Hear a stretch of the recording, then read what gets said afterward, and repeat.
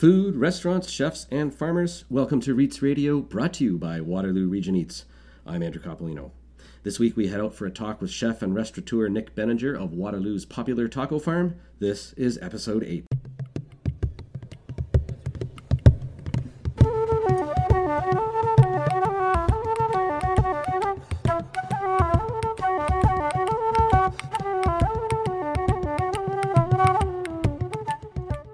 Nick Benninger, along with his wife and business partner Natalie, own and operate the popular taco farm in uptown Waterloo. The restaurant has been turning out their house-made tortillas for about 3 years, and it continues to be a fun and delicious venue for Mexican-inspired casual fare. Benninger has also been a leader in the local food and farm-to-fork movement in Waterloo region, and I'm speaking with Nick Benninger right now. Hi, Nick. How you doing? Hey, Andrew. Good. How are you? How's the taco business? Good. Given a different kind of year for you with the construction uptown, or is that sort of past now? Yeah, it's passing. I think there will be a hangover effect from it because when we saw certain intersections open up, it didn't necessarily change anything. So I think it'll take a while for people to wrap their heads around it. In fairness, it took a while for people to stop showing up uptown too.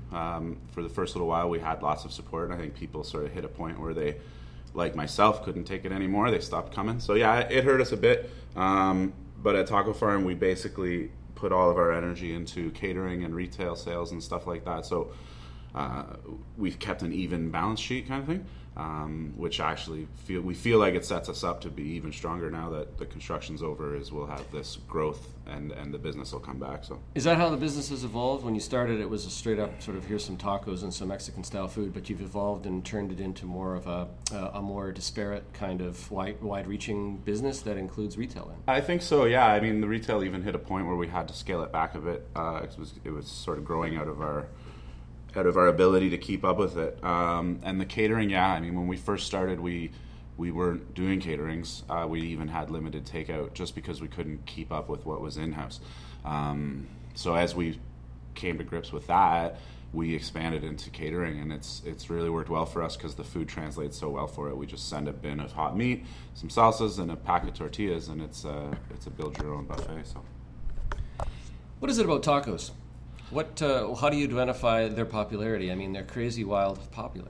I think it's a bunch of different things that come together. I mean, for one, we're so close to Mexico and to the United States, where there is a huge Mexican food scene.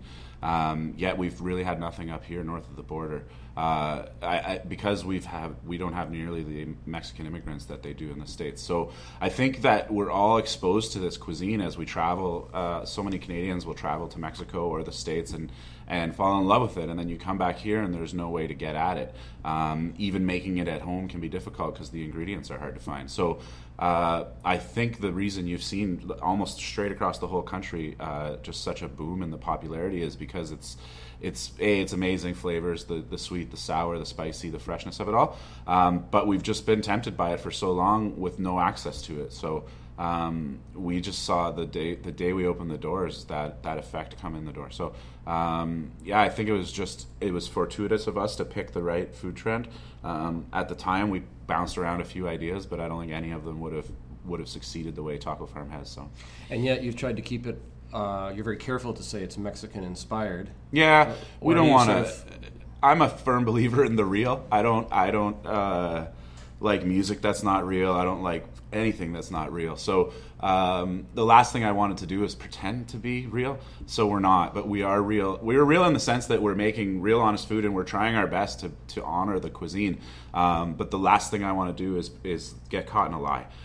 So we've made it very clear in a tongue-in-cheek kind of fun way too, and you use that as a point of advertising, the friction of it all. So we've made it very clear from the day one that this is, I call it fake Mexican food, but we then take accolades from people when we have Mexicans or South Americans in the building, and they love to let us know how good it is. We take a lot of pride in it. We just don't want to overstep our bounds or anything. Yeah, I guess actually there's not a lot of Mexicans per se in the region, but there are a lot of Latinos, Latin Americans, Central Americans, Salvadorans, and Hondurans. And exactly. Even the restaurants that we think are authentic Mexican food, and I mean, they're pretty darn close, but they're run by El Salvadorians or Colombians or whatever, which is really awesome too, because then you get this blend of cultures. You go in for the tacos and you find out what a pupusa is, and I think that's been really cool too. But what's interesting is how many of us don't realize that pupusas aren't Mexican, and the different names. An enchilada in Mexico is totally different than an enchilada in El Salvador. So you end up with this confusing crossover, which makes for some pretty good tequila-fueled arguments. Yeah. The idea of your authenticity probably starts with that machine you've got there, Randy. It's churning out like real stuff. And I think you're the only one probably in the region that makes his own. Yeah, for sure we are. For sure we are. So that's where, authentic or not, we're closer to a Mexican taco than I think anyone can make around these parts. And that's what resonates so well with the Mexican folks that don't mind. It's interesting when they come in. I'm scared. I honestly get, oh geez, and maybe I'll go hide in the office because I don't want them to come cut me down for bastardizing their cuisine.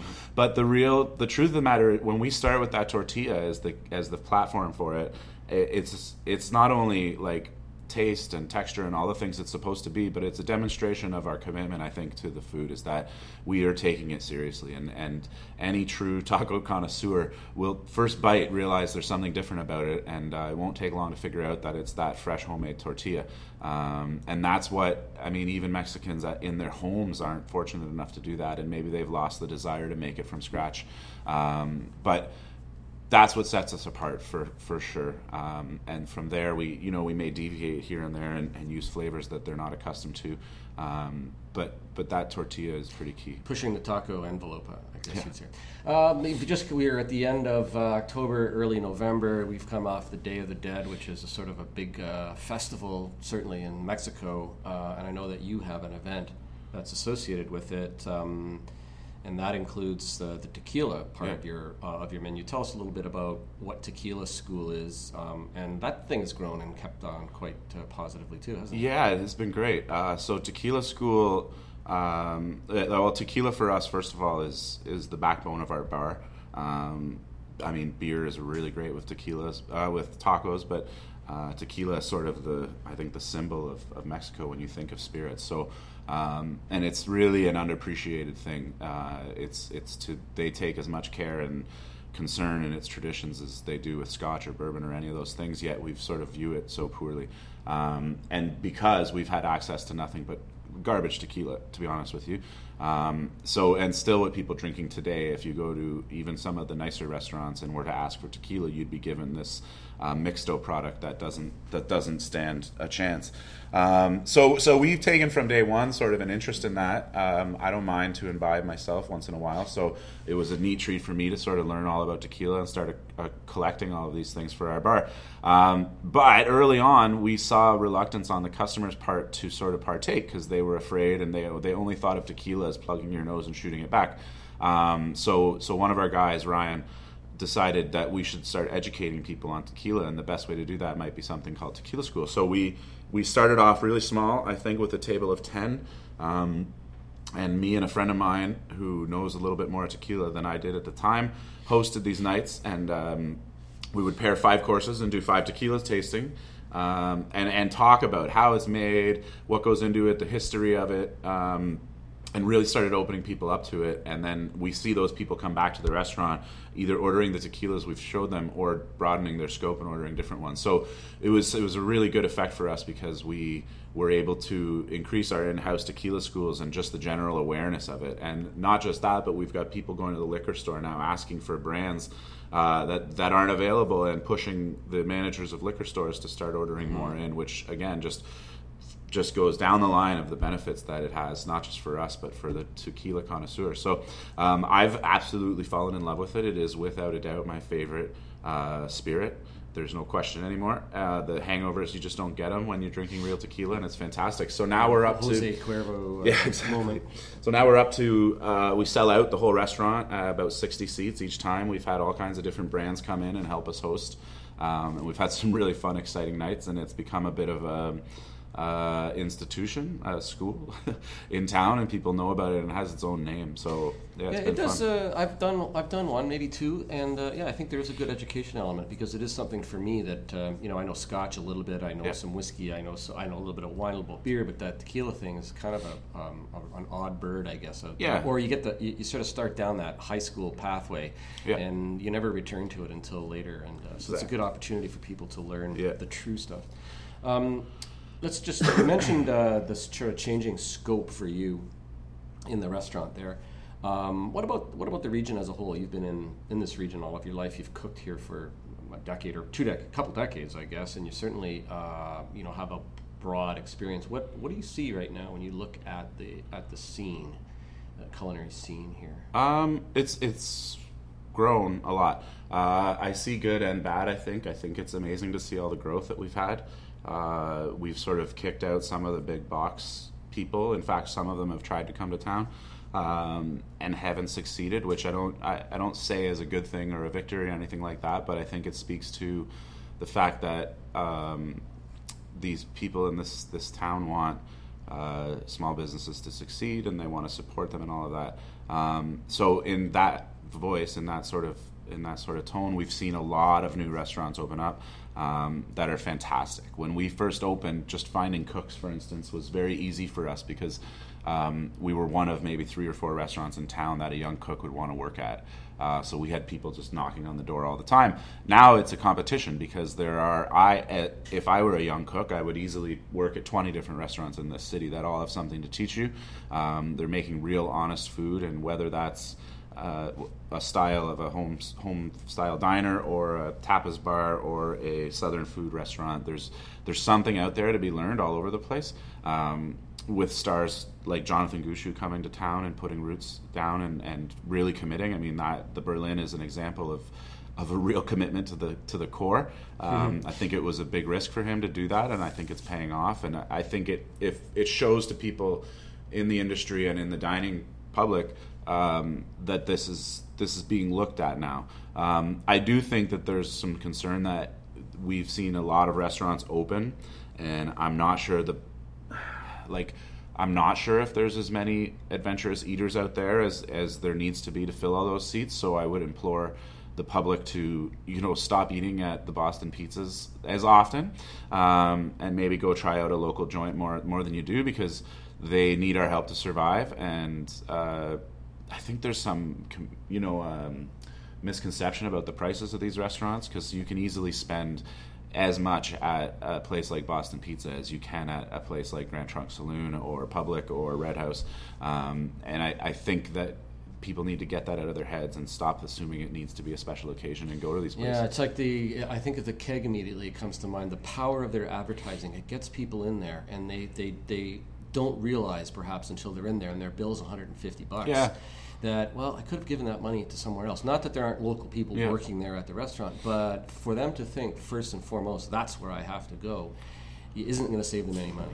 No, and I think too, that sometimes people are a little bit scared of what they might get at a restaurant like that.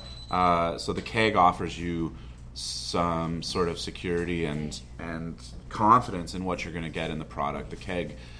And frankly, if you want a bowl of French onion soup and a nice beef tenderloin, the Keg's fantastic. There's nothing wrong with it.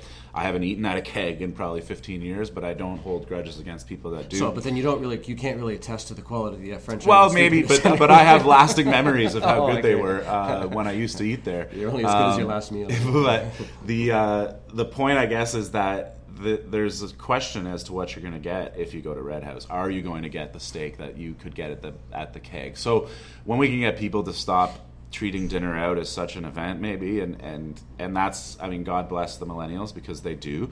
They go out, they eat out 5 days a week, so they don't worry so much about, is this one dinner going to measure up to my expectations? Mm-hmm. If you only eat out every 6 weeks, then there is a bit of pressure to make sure it's as good as it was last time. Is a meal at the Red House or at Uptown or at Taco Farm or at Public, is it like a piece of art? Is it like making wine in that, yeah, you're striving for consistency, but because of the way the food is sourced and the way it's put together, is it unlike the keg, where there is a sort of a system in place where you get a formulaic and very consistent high volume product that's churned out, or not?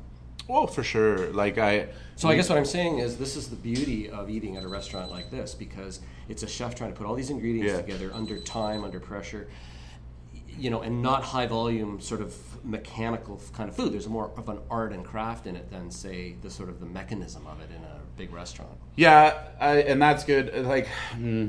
It's hard to say. We strive for consistency. So a chef, Kirsty Herbstreit from the Culinary Studio, said a long time ago to me that someone in the kitchen asked what the garnish was for this dish, and she said, "Consistency is our garnish," and that stuck with me forever, and I've loved it. We do like to see some sort of organicness to the plates and to the food you eat here, but I also.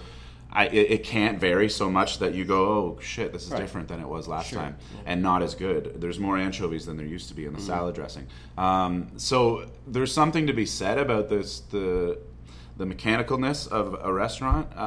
Now, the keg is getting in boxes of pre-cut tenderloins that all look exactly the same, and so is that the kind of consistency I want? No.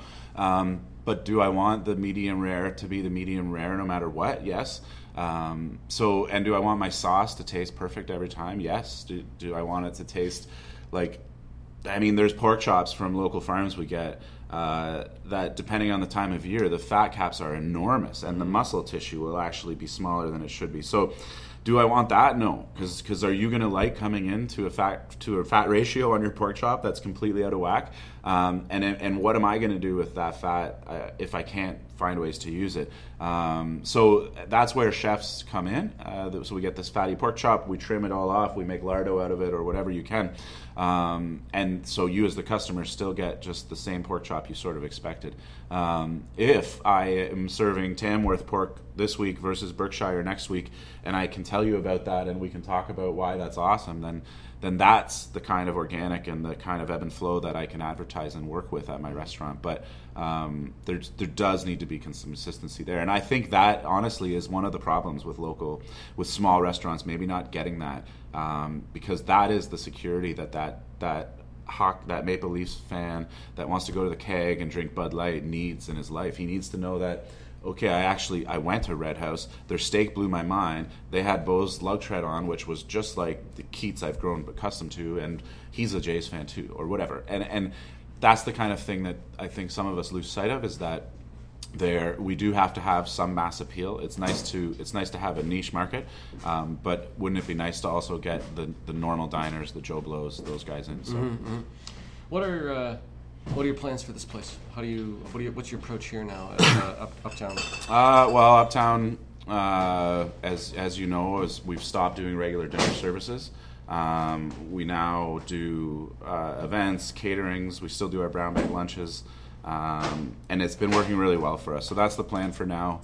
All of those sort of facets of the business have the ability to kind of grow into their own thing. So if brown bag lunches really take off, then maybe you'll see us doing it 5 days a week and not doing special events as much. If the special events prove to be the money, then that's what we'll keep doing, and vice versa. So it's what we've settled into for now, is a little bit of all of it. We are trying to ride out the storm of what's happened uptown. The construction and things that we talked about earlier hurt Uptown a lot harder than they hurt Taco Farm. So we definitely, a big part of it is just sort of pushing through this and seeing what things look like when we come out on the other side. But for now, this has been working really well. We've had a really good response to everything. I mean, all of the things have done well. So we've had great caterings, in-house, out-of-house. So private events here that we're hosting for other people or that we've thrown ourselves. And the brown bag lunches, we've changed the format a little bit, and it's working really well too. We've got people staying now for lunch, and we're doing caterings for our lunches too, so pushing out just brown bag lunches. What about you? Having fun still? It's been several years in this location and in the region as a whole. Yeah, I am. I'm now cooking here again. As one of the sort of casualties of the changes we've made here is it's hard to keep staff on because the work's rather erratic. So when we do have events and caterings, it ends up being me again.